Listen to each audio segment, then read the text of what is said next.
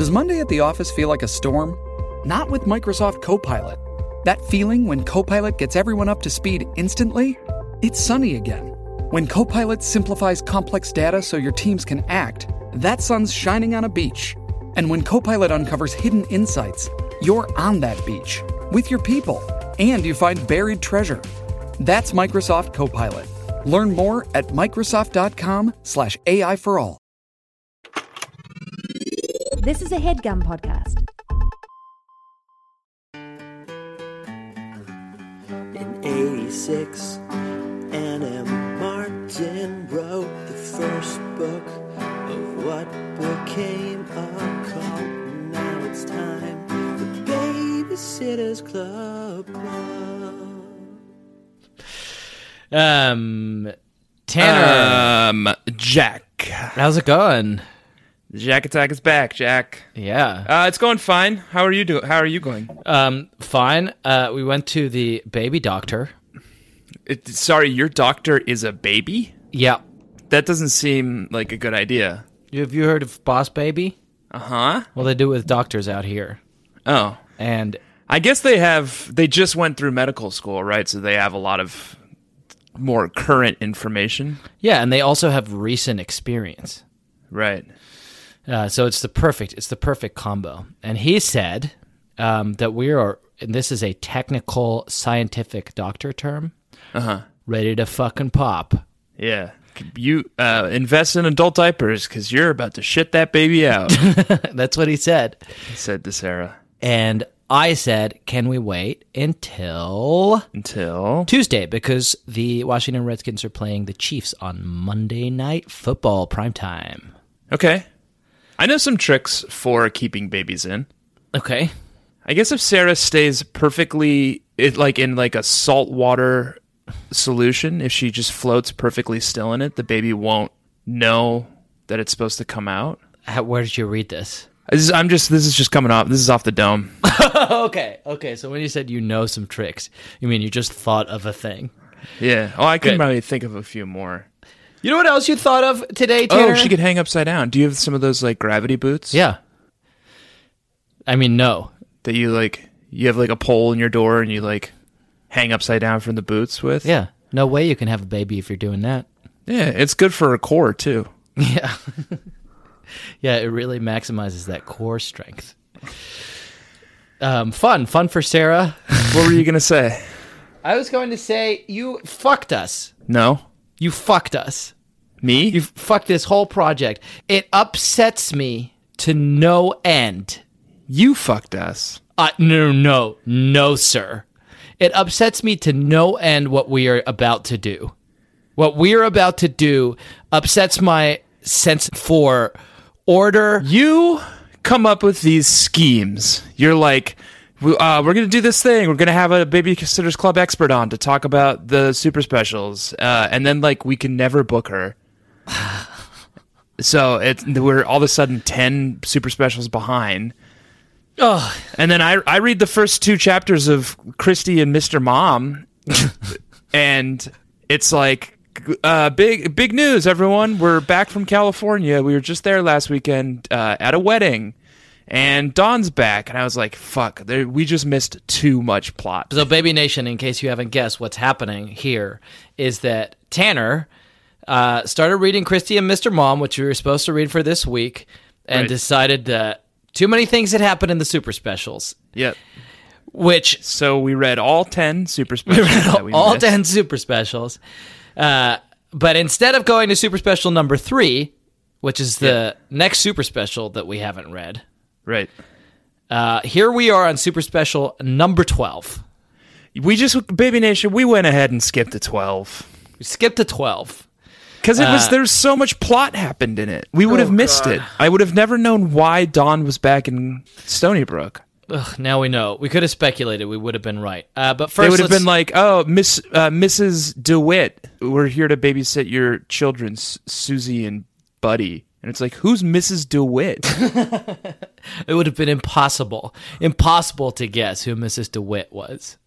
Last we knew, Franklin DeWitt was dating Mrs. Barrett and engaged to be married. But now there's a Mrs. DeWitt? Where did she come from? I guess he got back together with his ex. Poor Mrs. Barrett. And why are they raising Mrs. Barrett's children? I also fucked myself because I didn't bother starting this book until today. But the super specials are so fucking long. They're so long, Baby Nation. They're so long. They're fucking endless. We're getting started an hour and a half later than we meant to because I just had to read You had to cram it right in there. 1,000 pages of text. Well, let's get to those 1,000 pages of text. But first, let's introduce this show. Hi, and welcome to the Babysitters Club. A podcast in which I, Jack Shepard, And I, Tanner Greenring, talk about the classic novels of the Primarch of the Prince of Towns, Stormborn, Stormwalker, Time Lady, Time Touched. Sanctified. Why did we start calling her Time Lady? Is she capable of moving through time? I mean, other than in the linear manner that we all move through time? I don't remember, and I also don't love that we've started interrupting me while I try to get through this. Yeah. Annabelle Matthews Martin. Yep. First of her name, last for kind. Last hope for humankind. For humankind. Yep. This week, Baby Nation, we threw ourselves and you a curveball. Yeah. Remember last week we said we were going to read Christy and Mr. Mom? So Tanner read some of it, and he said, I've missed too much. I've missed too much. Jack, he said, we got to read Super Special number 12, Here Come the Bridesmaids, if we're going to make head or tail of what's going on in Christy and Mr. Mom. I'm glad we did, man. Apparently, the season changed. It's winter now. And we wouldn't have found that out if we didn't read Super Special number 12, Here Comes the Bridesmaids. Yeah, we wouldn't have known where the bridesmaids went. Or where they came from. If we hadn't read Super Special number 12, Here Comes the Bridesmaids. Well, we read it, and we can't put the toothpaste back in the tube. We certainly can't. So we may as well talk about it. Can't unring this wedding bell. Uh-huh. Tanner, this week it was an East-West marriage fest. Oh, that's good. Wall-to-wall weddings. Wall-to-wall weddings. Other things that Christy said. I liked East-West Marriage Fest. That was Christy's pick, right? Yeah, that was Christy's pick. Coast to Coast. All the babysitters, Baby Nation, tried to come up with a different title for the Coast to Coast wedding orgy that we experienced this week. That was not one of them. Here Come the Bridesmaids. Ding dong. Misnamed.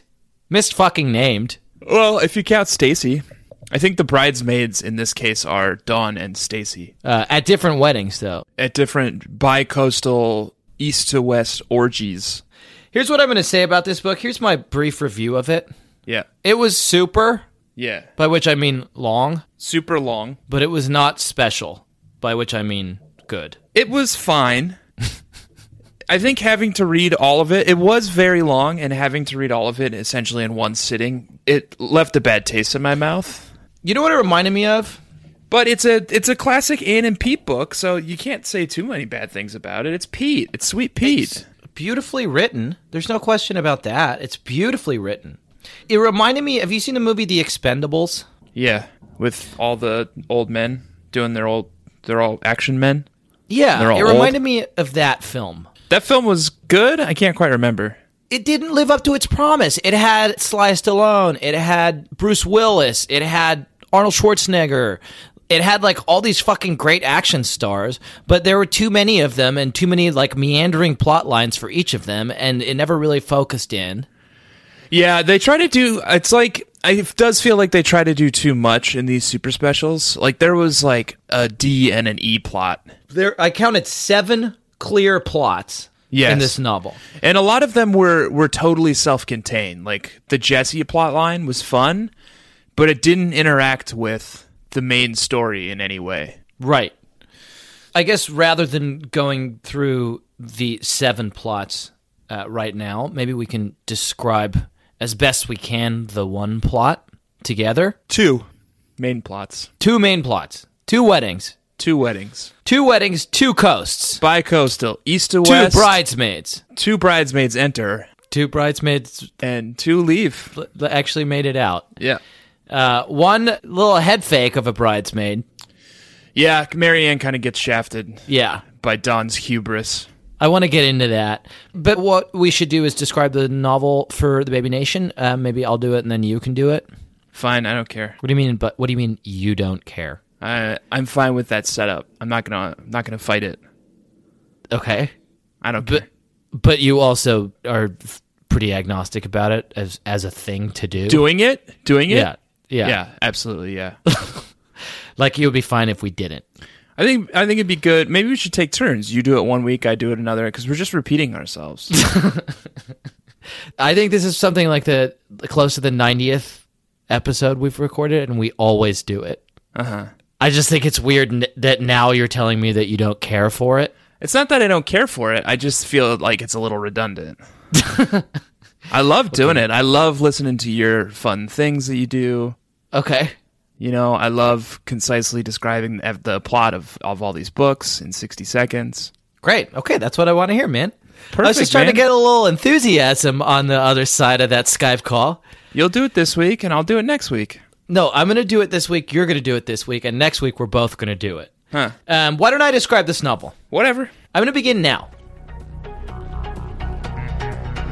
Whether you're a blushing bride-to-be with her heart set on a beautiful beach wedding, a flustered fiancé freaked out about the flower arrangements, or a beleaguered best man biding your time before the big speech, this lengthy, comprehensive book about weddings will provide you with everything you need to know and more about how to prepare for that special day.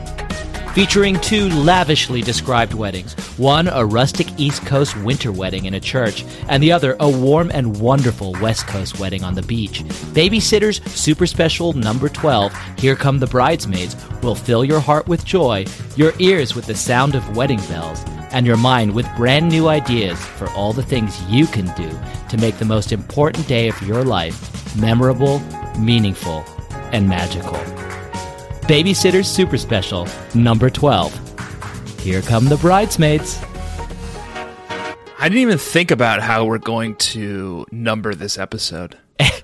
Didn't you? Because I did. Is this Babysitter's Club number 83? Or is this Babysitter's Club Super Special number 12? Number 3? It's so hard. It's so hard, and Baby Nation, if you care to notice, our numbering is off in a way that drives me up the wall already. Yeah. The number of our episode is always more higher than the number of the book that we're reading. And now it's going to be 3, I guess.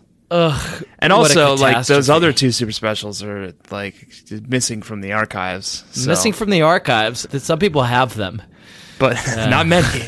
Not many. So it's just even more confusing. Yeah, so you've made a fucking mess. You've made a mess. You did this. You did this to us. We needed to read it. We couldn't not read it. Hey, Tanner, let's stop stalling here and have you describe this novel.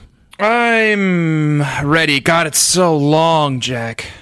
We can do... it's such a long book. I'll give you a little extra time. I don't need it. All right, I'm going to put 60 seconds on this big bad clock, and I need you to describe this novel within those 60 seconds. Are you ready, or are you prepared? I'm ready. All right, I'd like for you to begin right now. Okay, so Baby Nation, there's a wedding in Stony Brook. It's Mrs. Barrett and Mr. DeWitt, Franklin DeWitt. They're getting married, and they ask a number of the babysitters to come help at the wedding, and Stacy's actually in the wedding. She's a bridesmaid. There's also a wedding happening on the West Coast in Los Angeles. That one's between Carol and Dawn's dad, Jack Schaefer. Dawn is a bridesmaid in that one, and Marianne was supposed to be, but she ended up not being one. Weddings go well. Jesse's playing a Santa Claus in the mall Santa Claus display. Mal and Ben are having relationship troubles. And, God, what are the other plot lines? And time. So many. You got it 7? I just got 4 of them. I'll tell you the 7 plot lines, Tanner. I would also like to offer a constructive criticism of your description. Uh-huh. Low energy. I'm very tired. I'm not drinking tonight. Low energy. Here are the 7 plot lines of this novel.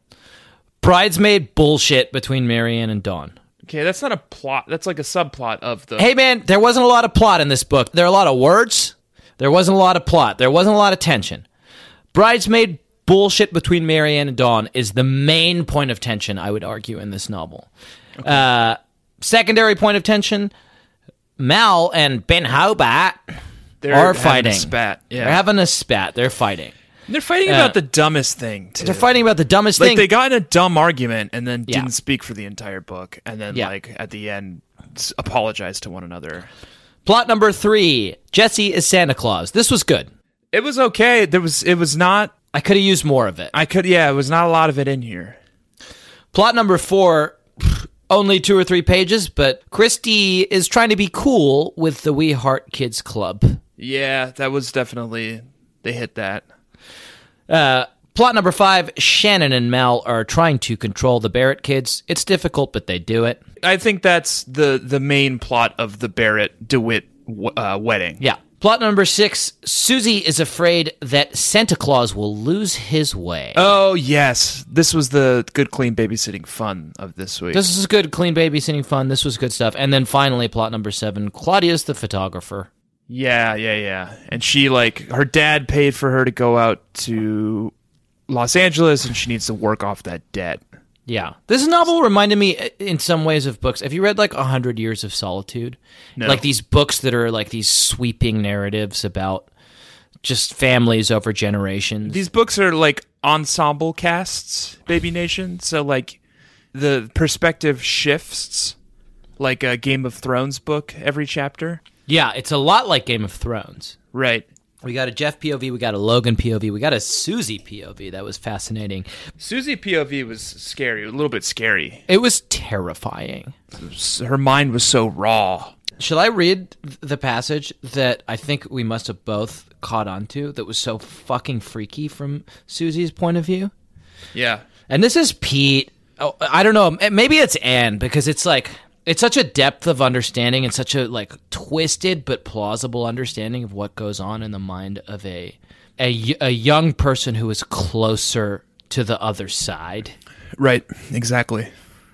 The Barretts move their house. That's kind of a subplot. They're moving at the same time as they're getting married. Bad idea, Baby Nation. Don't do that. Yeah. It's also Christmas. It's also Christmas. Anyway, it's a lot of bad planning in this book, but... this is Susie's point of view. When I woke up Christmas morning, I didn't know where I was. It was still dark. All of the shapes in my room were wrong. I got scared. I thought somebody had stolen me and put me in a strange place. That's pretty terrifying. Yeah, she's recounting her own birth. Jesus, of course that's what it is.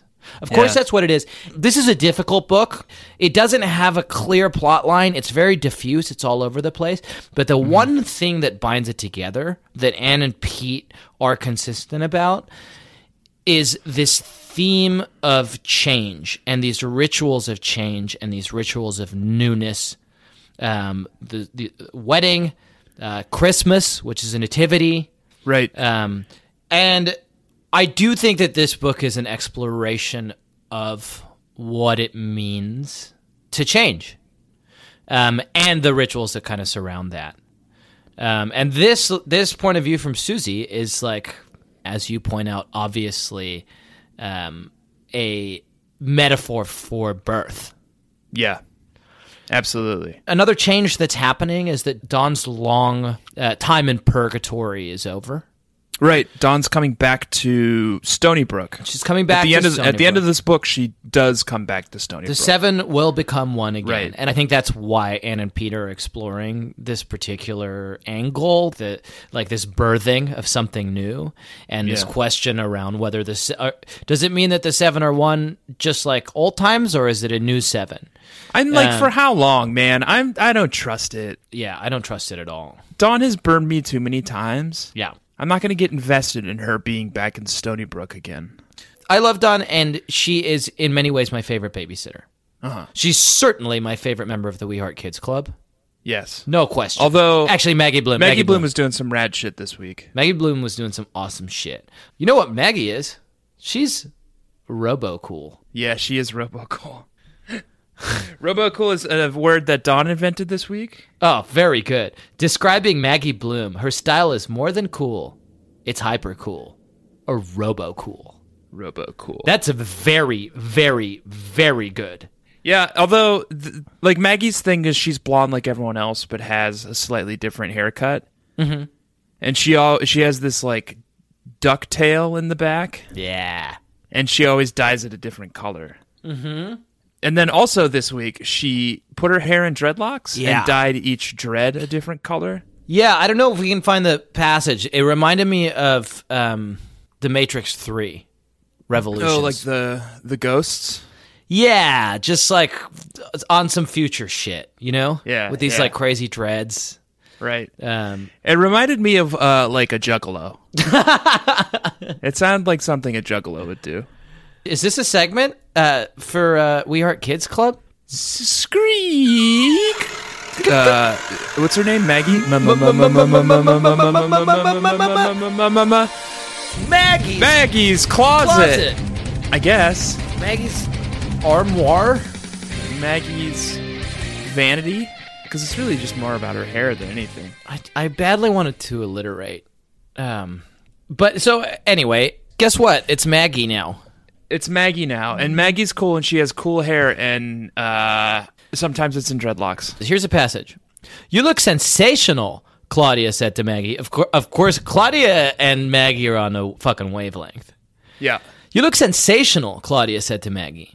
She did, too. Her hair was in dreadlocks.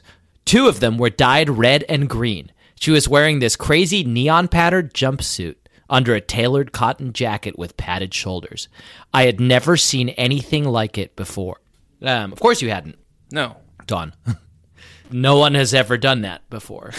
Well, you better believe that Claudia's going to steal that look and bring it back to the East Coast. Yeah, no question. Because this is the thing. Maggie is described, like Dawn says that Maggie always seems to be dressing weirdly, but then a week later, everyone will be dressed the same way Maggie had been dressed the week before. Yeah. She's blazing fashion trails. So I think Claudia is going to really draft off that and bring a lot of this stuff back to Stony Brook. Yeah, we got to look out for it. And this is why maybe you were right to make us read the super special. Because if Claudia's like dreaded up and wearing a neon jumpsuit, right? And yeah, exactly. Christy and Mr. Mom, and she has a ducktail. We're going to be able to give credit where credit is due. Ducktail's a cool look, and I think we should bring that back. Okay. I have curly hair, so I can't grow one. But maybe you could. Awesome. I think Carly Rae Jepsen kind of had one for a little while. Yeah. A ducktail's what I think it is, right? It's like it's kind of like a mullet. I have literally no idea. Yeah, I imagine it's like a mullet that like comes up like the back of a ducktail. Are you Googling it? Yeah, I am. Do you feel like we need to? It's not what I thought it was. Okay. It's sort of like a greaser haircut in the 50s. You know what I mean? Like Elvis's haircut. I'm having trouble picturing it. Elvis Presley. Yep, I'm familiar. Did you see Grease? Yeah, I'm familiar with the show. I just don't know why we're talking about DuckTales. That's the haircut she has. She looks like a punk greaser from the 50s. Yeah. Tanner, we've gotten very much off of what I wanted to talk about, which is rituals of change. Okay, hit me. And the ritual in particular that stood out at me is they throw a surprise party for the change that's happening in Dawn's life, which is that she's leaving California and going back to Stony Brook. Right. and they eat her in effigy. Okay. I don't remember that. Dawn let go of Whitney and finally looked at the cake. It wasn't a cake, really. It was a work of art. It had been made to look like Dawn's face. Blonde hair, sunglasses, freckles, and a big smile, all made of frosting. Oh, Dawn said. Then they make her cut the cake. Yeah. Oh, then Whitney cuts the cake. Yeah. Whitney's like, I'll cut it. Dawn's like, oh, it's so beautiful. I don't want to eat it. Let's not eat it, you guys. That would be weird. It's just so beautiful. And Whitney's like, I'm going to cut it. But yeah, so they all ritualistically eat a Dawn cake. Uh-huh. Which is my hope is stronger that Dawn is going to stay in Stony Brook after a send-off like that. Dawn spent 6 months in Palo City with the We Heart Kids Club. We had, 2 or 3 Dawn POV books in that time. And they were all, she didn't meet any new babies. She met 2 new babies, and one of them is an adult. Right. Still nothing on Jill Henderson. Yeah. Jill said one thing this week that just, further cemented Jill as, this shitty character that no one likes. Mm-hmm. Dawn goes to get the bridesmaid's dress. All of the We Heart Kids Club go to the mall to buy Dawn's bridesmaid's dress. And she goes in and she puts it on and she steps out of the dressing room. It's gorgeous, Sonny said. Stunning, Maggie agreed. I was a bridesmaid once, Jill added. With my sister. She picked the dress and it was so ugly. The worst thing was that she spent all this money on a dress she never wore again. Oh, I replied. Yeah, thanks, Jill. Also, that's the only thing you say in this entire book. And also, I think... It's the only thing you've ever said. That's the only thing she's ever said. It was just being this, sourpuss. Making it all about her. Yeah. Making Dawn feel bad about this thing. Fuck you, Jill. It's fuck you, Jill Henderson. I'm glad Dawn's getting out of there. Yeah. This all felt like a bad experiment. Maggie Bloom is on some next-level future shit. Jill Henderson is a monster. Right. And even Sonny, who's her best friend. I don't know anything about Sonny. Sonny is just like Dawn Part 2. Right. We already have a Dawn. Yeah, we already have a Dawn. And Dawn, come back home. Dawn. Right. Come back home. Dawn. Come home. She does. Good news.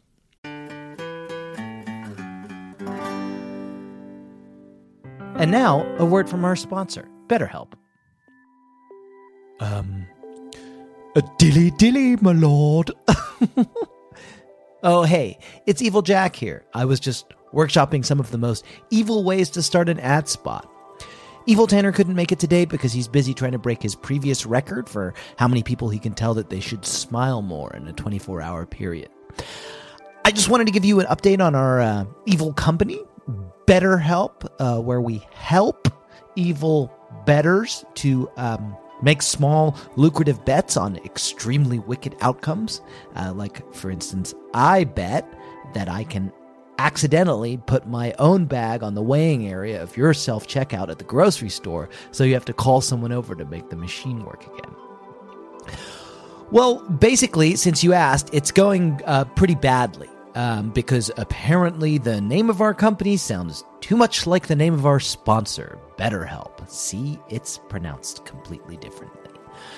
They're online therapy that will pair you with a licensed therapist in no time at all. And in addition to not even really sounding the same as our evil company, BetterHelp is easy to use, it's entirely online, and they are super flexible, so it's no problem to fit them into your own schedule, which is completely the opposite of how we do it.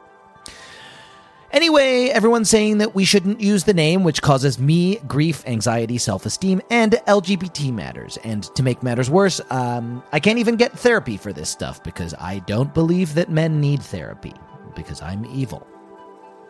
If you're ready to give online therapy a try, though, all you have to do is fill out a brief questionnaire to get matched with a licensed therapist and switch therapists anytime for no additional charge. Become your own soulmate, whether you're looking for one or not. Visit BetterHelp.com/Bedfellows today to get 10% off your first month. That's BetterHelp, HELP.com/Bedfellows. Hey, it's Kaylee Cuoco for Priceline. Ready to go to your happy place for a happy price? Well, why didn't you say so? Just download the Priceline app right now and save up to 60% on hotels. So whether it's Cousin Kevin's Kazoo Concert in Kansas City, go Kevin, or Becky's Bachelorette Bash in Bermuda, you never have to miss a trip ever again. So download the Priceline app today. Your savings are waiting. Go to your happy place for a happy price. Go to your happy price, Priceline. Shipping can make or break a sale, so optimize how you ship your orders with ShipStation. They make it easy to automate and manage orders no matter how big your business grows. And they might even be able to help reduce shipping and warehouse costs. So optimize and keep up your momentum for growth with ShipStation. Sign up for your free 60-day trial now at ShipStation.com and use the code POD. That's ShipStation.com with the code POD.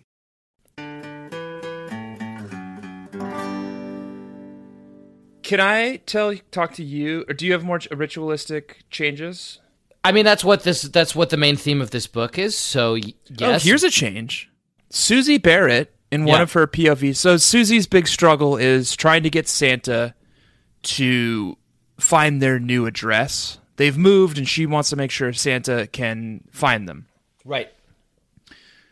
So with the help of Logan, like Logan Bruno, Santa Hunter. Yeah. She devises this scheme where she takes cookies and crushes them up, and her mom drives her slowly from their old house to their new house, and she leaves a trail of cookie crumbs. Right. And it works, and she manages to capture the big man. Yeah, himself. Yeah. And she wakes up the next morning, and he has taken the cookies and left presents. And she's the first one to sneak out into the living room. And when she notices the Christmas presents, she does what she describes as the baloney dance. Oh, yeah. I imagined you doing it when I read it. Yeah. No, it does. Yeah, I'm going to start doing it. Yeah. I think. I was so happy I danced the baloney dance. Here's how you do it. You run in place, you shake your hands and head really fast at the same time, and say, baloney, baloney, baloney, baloney, baloney, baloney, baloney. Yeah. I've been doing that since I was little. It's funny, but he hates it. I think Susie was the one who originally did ham face. Yeah, maybe. Susie or Marnie. So you think she's got this meat fixation? She's got this whole thing with meat. Yeah. And she hasn't done ham face since Dawn and the Impossible 3. Right. And now she's doing baloney dance. She's upgraded. She's evolved. It's like these rituals of flesh. Right.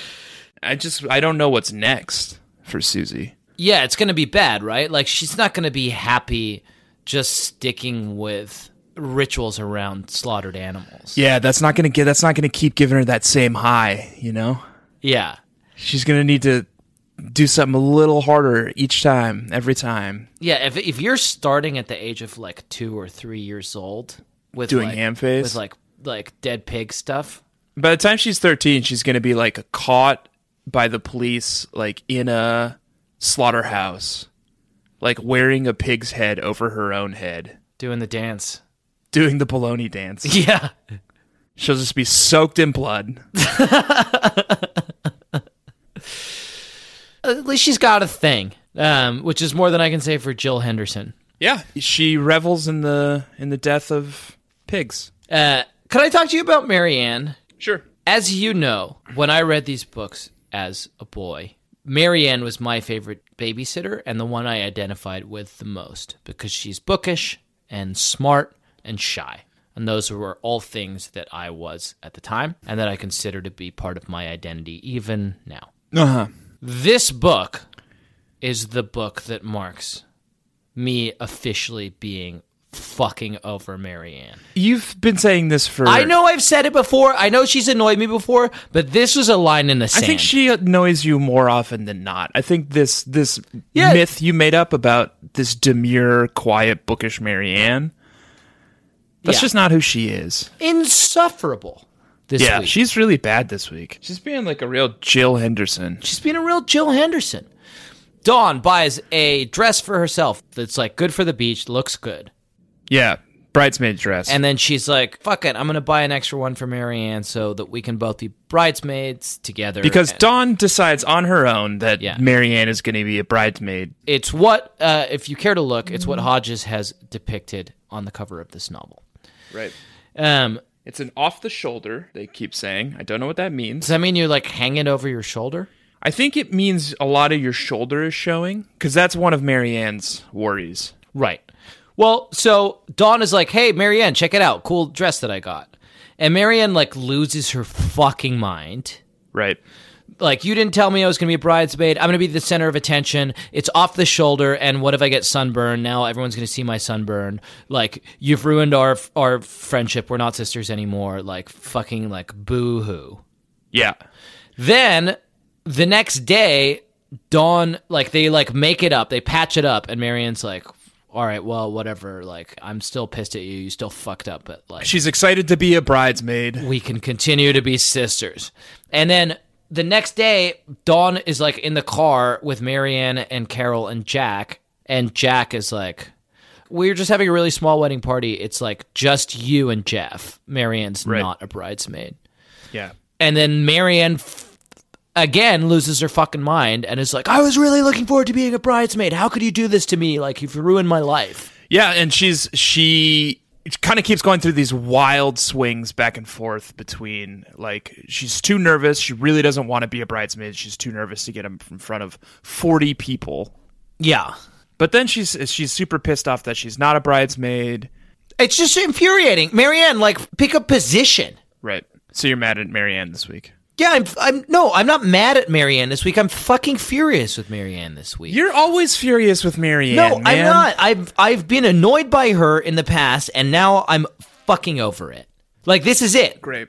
We're done. I'll see you next time Marianne pisses you off. Next time she has a title character in a book. So what, you want to defend her? She's not going to be the quiet, subservient, bookish Marianne that you, a powerful man, Thank you, has decided she needs to be.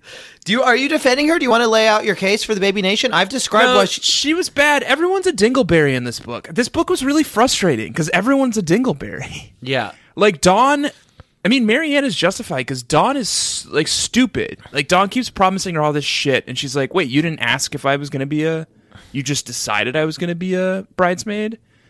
Like everyone is very frustrating. I'm so frustrated with this book. It was so long and so boring.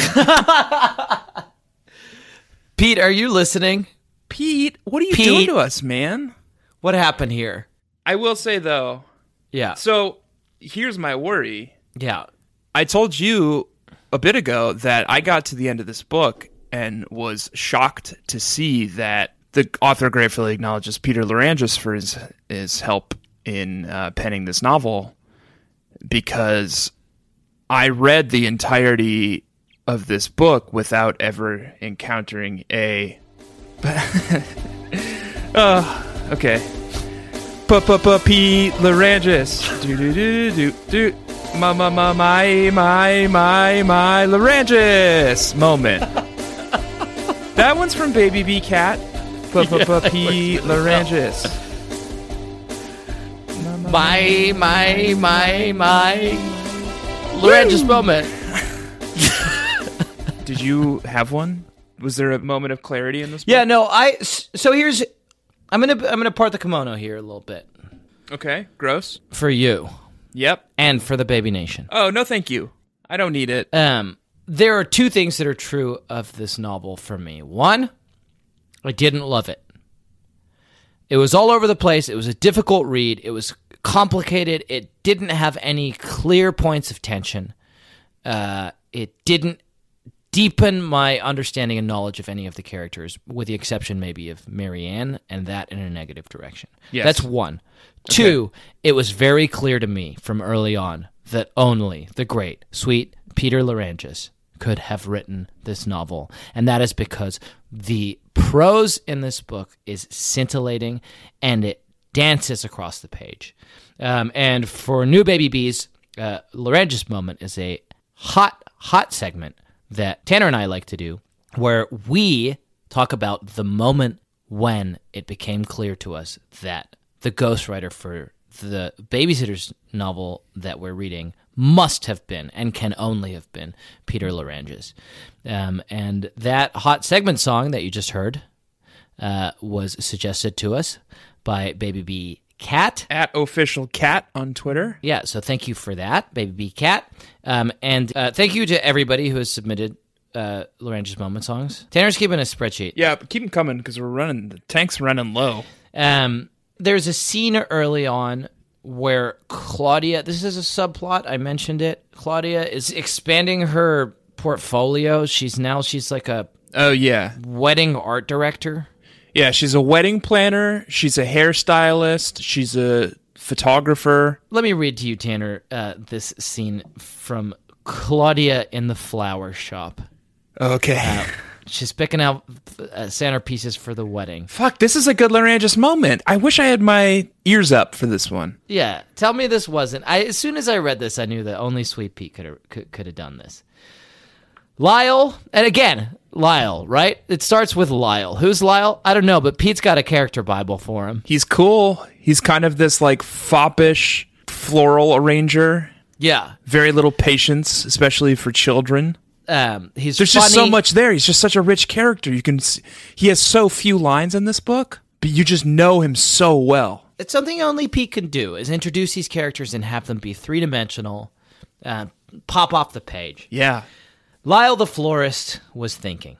He gazed at the cases of refrigerated flowers before him. The shop smelled so good, I thought I would die of delight. Finally, he smiled and turned to me.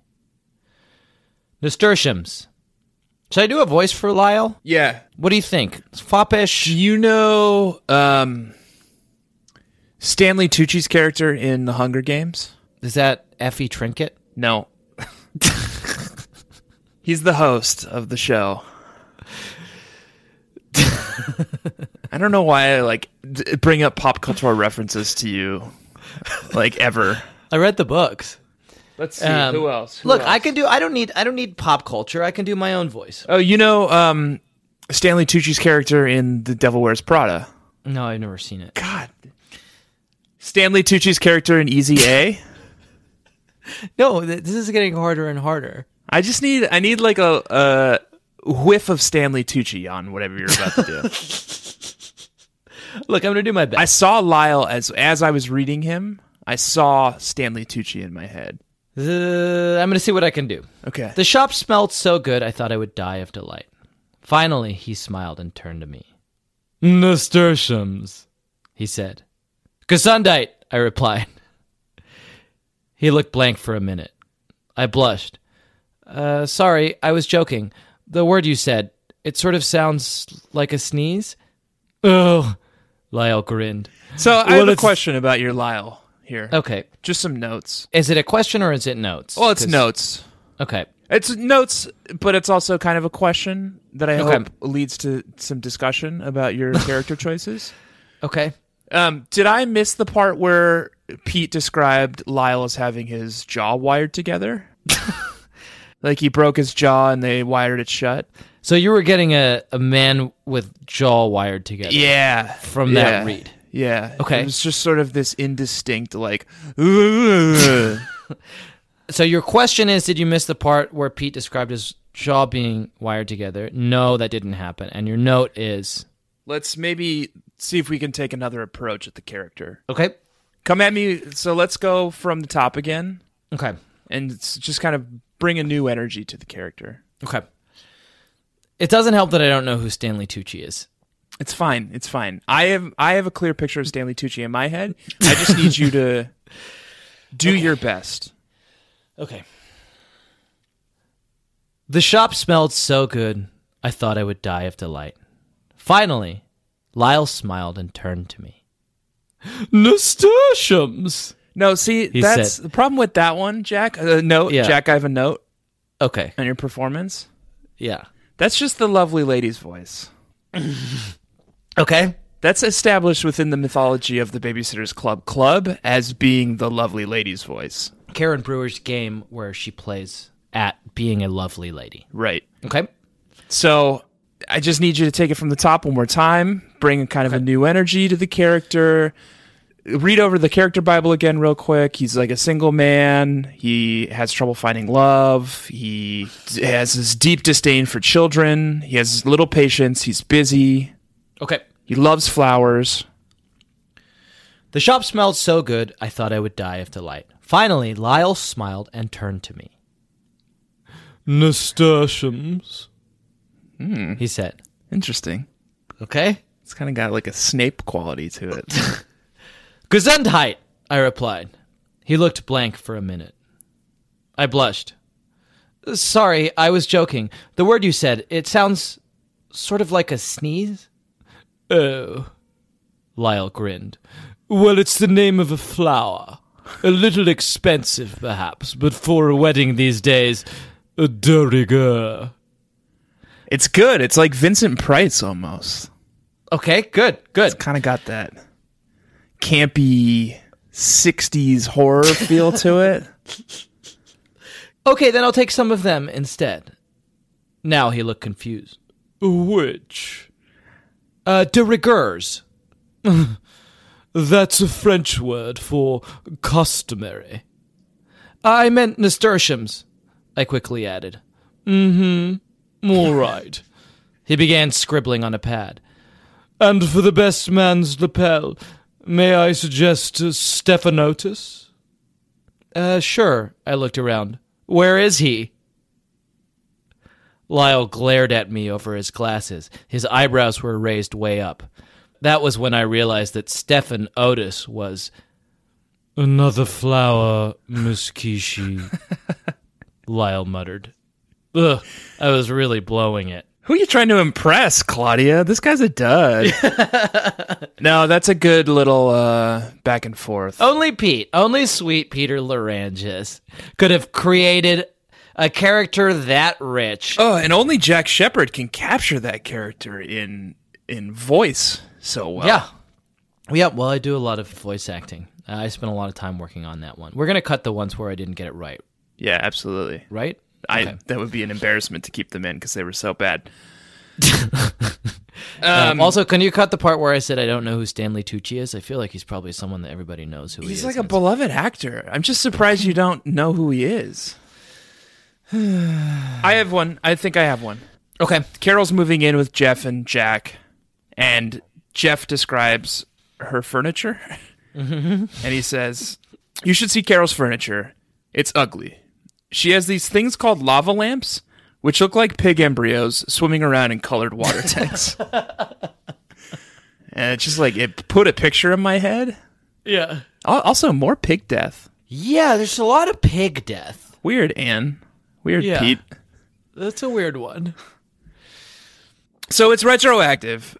I had to search my memory palace for it. But yeah. There's notes of Pete on these pages. There's notes of Pete. Try to imagine Jonna and Malcolm coming up with something as evocative and descriptive as embryos. Well, yeah. Their creativity is expressed not necessarily through the written word, but through what they have done to their body. The pig embryos in colored water tanks would be intimately familiar to them because that's like what their lab that they were born in is filled with. All right. Well, so Pete, we love you, Pete. We kiss you. We've said this before. But kind of a weak offering this week, bud. This is a weak offering. I get it. You have to crank out like 300 pages of book. That's difficult. Yeah. I couldn't do that. You got to give us something to work with, because when you do good work, we do good work. Pete? But I did find some other Larangis moments, Tanner. You got more. But they exist inside another segment that we like to do, which is called the... Bird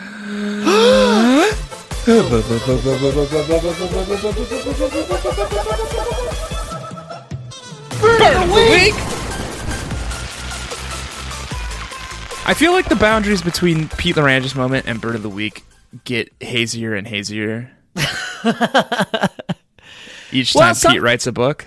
They are distinct things. It's just that Pete writes a burn like no one else. Yeah, Pete writes a good burn. Here's what I want to lead with. Okay.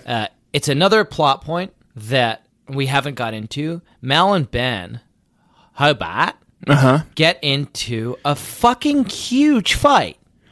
Huge fight. Right. It's over something really dumb, too. It's also confirmed, by the way, that they are boyfriend and girlfriend, because when they make up at the end, spoiler, Ben Hobart says this wasn't something that was worth breaking up over. That's not how we do Ben Hobart. Sorry. He says, this wasn't something that was worth breaking up over. Good. Very tasteful. Got that in one. Yeah. What they have a fight about is that Mal agrees to do a Christmas caroling. Right. With the Hobarts. With a Hobart But then Mel gets invited to the Barrett DeWitt wedding to watch kids and needs to cancel on Ben. And Ben is furious. Fucking furious. He's so angry, he hangs up on her. It's brutal. She can hear him breathing heavily on the other end of the phone because he's just in a red hot rage over this. Yeah. I think he might have a problem. Yeah, no, he definitely has a rage issue. So Ben and Mel have this knockdown, drag out fight over Mal's agreement that she's going to do Christmas caroling with Ben. Right. And then reneging on that agreement. Eventually, they realize that they can do it on a different day. They do a bunch of rehearsals. Mal is worried about her voice, but she kind of overcomes that fear of her singing voice, and they have a pretty wonderful time going around the neighborhood singing Christmas carols. Yes. And as a proof that they are back together, hot and heavy, at the end of this novel, they exchange Christmas gifts, which is a pretty big step in a relationship. I feel like I was skimming towards the end because this is a very long book. I didn't even catch this. All right. Ben Hobart and Mel exchange Christmas gifts. Here's what they give to each other. Ben and I exchanged Christmas presents. I gave him a beautiful winter hat. He gave me a tape called 10 Steps to Better Singing. Brutal. Ben Hobart. Very good. There are a bunch of other fucking great burns in this book, Tanner. Yeah, I've got one. Would you like me to read rhyme before you steal it? Yeah. Mine is Jeff related. Okay. So the way this, it's like a normal Babysitter's Club book. Each chapter starts with a handwritten entry. In the normal Babysitter's Club books, they are entries in the Babysitter Club notebook. In this one, Dawn forces everyone to keep a journal, including Logan and Susie Barrett and her brother Jeff. So this is from one of Jeff's intros. Palo City, December 17th. Dad and Carol had a party with a real tent and a band. Most of the food stunk, though. Dawn gave a real dumb toast. But then he's striked through real dumb and written very nice. And he goes on to explain that Mrs. Bruin made him change the part about Dawn's toast. And this is going to be collated into a book that is like a wedding gift for Carol and Jack. And all of the Jeff chapters are all they could not be fucking bothered. The other Jeff chapter begins, sorry, I have not written in the journal yet. I have been very busy. Yesterday, Mary Ann came with Christy and Claudia. They are staying here. Tomorrow, Dad and Carol get married. I can't wait. That's it. And then his gloss on that is, stupid, huh? Well, I had to write something. Dawn would kill me if I didn't. I tried to be nice. Everybody would get mad at me if I told the truth. Here's what I should have said. Journals are dumb. I could wait until Dad and Carol got married. No problem. And I hate having a house full of girls. He also, he at some point talks about the wedding, and he's like, I wish I could just wear a sign around my neck that, it had answers to, the most popular FAQs. Yeah. The sign just says, Jeff, Jack's son, 10 years old, 5th grade. Of course I've grown. I'm a kid. Jeff is a fucking great character. Yeah. Tanner, before we get the fuck out of here, I have one more thing that I want to discuss with you. And it is the clown totem. I don't know what you mean by that, but it scares me. Yeah, and it fucking should. This is like, I don't know what Pete and Ann are trying to do with this book. It's a book about rituals. It's a book about change. It's a book about birth and rebirth. And we see those rituals of newness and change in a number of different ways, through weddings, through the Christmas celebrations, through this weird eating Dawn's face in effigy. Right. All of it is to do with newness and change. Some of it more frightening and weird than others, like Susie's description of being in a new house. Being reborn. There is a ritual around a wedding gift in this book. Oh, right. Was utterly horrifying. I'm going to read the passage, and I'm fascinated to hear what you think about this. It was out of place with the rest of the novel. This book was like a wedding book, and then it was like suddenly like Stephen King. Right. Marianne was staring at this tall, narrow box. It said "fragile" on the side. "What could this be?" she asked. Carol opened it. She pulled out a shiny statue. It was a clown in a black and white polka dot costume. He looked like he was crying. A long electrical cord stuck out the back.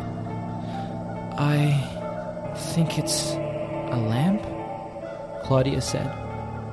Carol plugged it into the wall. She found 2 buttons on the side and pressed one. The clown lit up from the inside, and his frown curved upward into a smile. Then Carol pressed the other button, and the clown began to sing. Then Dad patted the clown on the head. "Maybe we should keep him?" "Ah!" Dawn screamed. "I will never ever visit again if you do." She pulled the plug out. Then she ran to Mrs. Bruin's pile of throw-out boxes and tried to stuff the clown in. "Go! Go! Go! Go!" Christy called out. Everybody joined in, except me. This is Jeff talking. I thought the gift was kind of cool. So Jeff is aligned with whatever force this is. Jeff's in on it. What the fuck is that, Pete? It's such a weird little like throwaway thing. It's like it's as long as you just read, and it's never like revisited again. Like as far as we know, the clown is thrown out. It like finds a new house. Pete and Ann deliberately leave this open to interpretation, right? It's like the end of like fucking Chucky. Yeah, maybe we'll see it again. Maybe they'll like we'll zoom into another family's house, and it's like, oh, what's this box here? Oh, God. And someone's like, oh, that box has always been there. I don't know. I think the last tenants left it here. And they're like, let's open it. Yeah. And it's just that same clown statue. It's frowning. It's frowning. Until you fucking give it life. You give it power. The light comes from within it. And then that frown turns upside down. I have a real hard time. It was a very scary chapter, and I don't really understand what it's supposed to mean. I'm having a really hard time visualizing how this lamp works. It seems supernatural. It doesn't work in any way that would make sense. Right. It's non-Euclidean. Yeah, it's non-Euclidean, exactly. You plug it in, it begins to sing, it gets happy. And it smiles. It smiles. Slowly. Right. That is the fucking scariest thing that I've ever heard. So that's bad. So I think what Pete and Ann are doing here is they're moving the sitter cycle forward. Like the 7 are 1 again, right? Right. Like the reason that we have had this novel that is focusing on change and newness and rebirth is because the 7 are reborn again. Right. The babysitters are back together.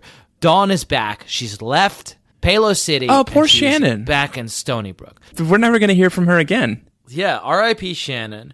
But the 7 are 1. The 7 are reborn again. Something has awakened in Palos City. Yeah. It's a clown.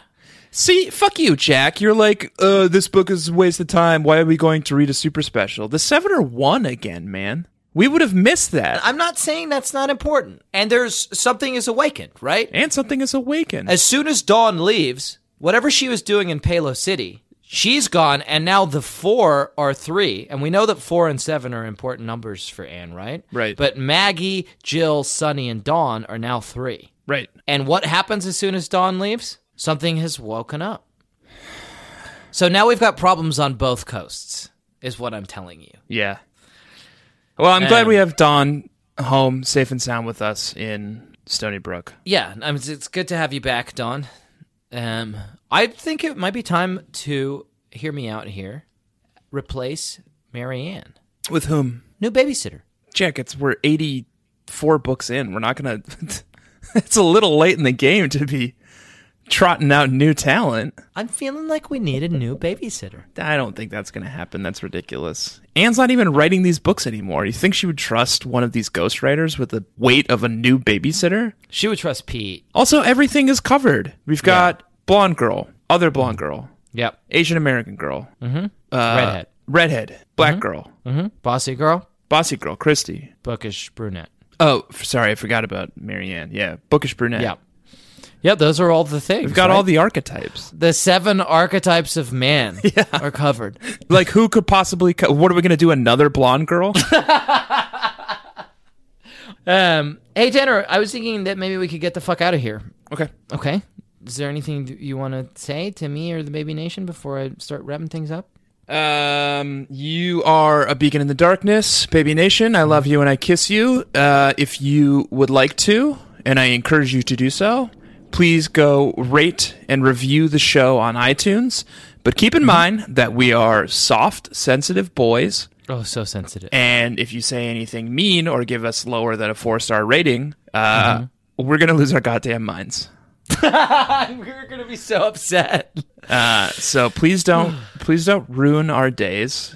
Mm-hmm. We try very hard at this. We try to make you something that we think you'll love and enjoy. And if you do rate and review our show on iTunes, I can't say that you will be rewarded, but the Baby Nation as a whole will be rewarded by expanding because it will help us to get noticed in the rankings and help more potential members of Baby Nation to recognize that the show is something that they should listen to. Right. And if you don't rate and review the show, I can't promise that something bad will happen to you, but anything can happen. You might turn around and find a awakening clown light in your home. Right. Turning that frown all the way upside down. That probably won't happen to you, but it could. I'm not threatening it. No, could happen. But that's a thing that might happen. And it's possible that it will be less likely to happen if you rate and review the show. Yeah. Baby Nation, this week, to my eternal chagrin and endless annoyance, we read a book called Super Special number 12. Here come the Bridesmaids. Next time we read a Super Special, literally, who knows what the fuck that's going to be like. Oh, Baby Nation, I'm going to make Jack incorporate the Super Specials back into the regular lineup. So it's going to be such a wreck. I assume it's going to be Super Special number 3, Babysitter's Winter Vacation. No, we're going 13 next. No, fuck you. You're just going to skip 3 through 11? Yes. Baby Nation, we're going to hash this out. We'll do them later. We're not skipping them. They're important. We'll come back around. There are all sorts of shit that happen. We'll come back around. A lot of Baby Nation have written in saying that there's a fucking Super Special where they get stranded on an island and we haven't read it. We'll come back around to it, man. We'll hit it. Okay. But we're incorporating the Super Specials into the regular lineup now. Okay, fine. So 3 through 11, maybe that will happen. Next time we read a Super Special, it'll probably be number 13. Yep. I don't know what it's called. I didn't do the research. Number 13 is Aloha Babysitters. Next time we read a book, I'm hoping it's going to be Christy and Mr. Mom. Who knows, man? Baby Nation, this week, I have been Jack Alexander Shepard. I'm Tanner Greenring. Daniel have been this week. Claudia's wearing a bra now. The way she talks, you would think that boys had just been invented. 86 NF Martin wrote the first book of what became a cult. Now it's time for Babysitters Club.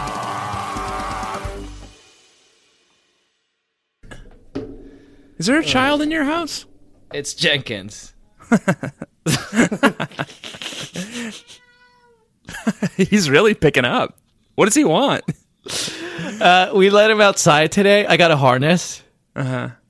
I got a cat harness and like let him explore the outside world, and it's like it's changed him. He just always wants to be outside now? No, it's like he sees the world in 3 dimensions, whereas Yeah. before it was only in 2 dimensions, and Right. like his little cat brain doesn't know how to handle it, so he just walks around the house meowing. Wow, Not he's if just they making... Is that him? He's attacking the other cat now. He's really coming through. Something happened for him today. He's processing a lot right now. And he's about to have a new... Little Jenkins is about to come into this world, so shit's about to get wild.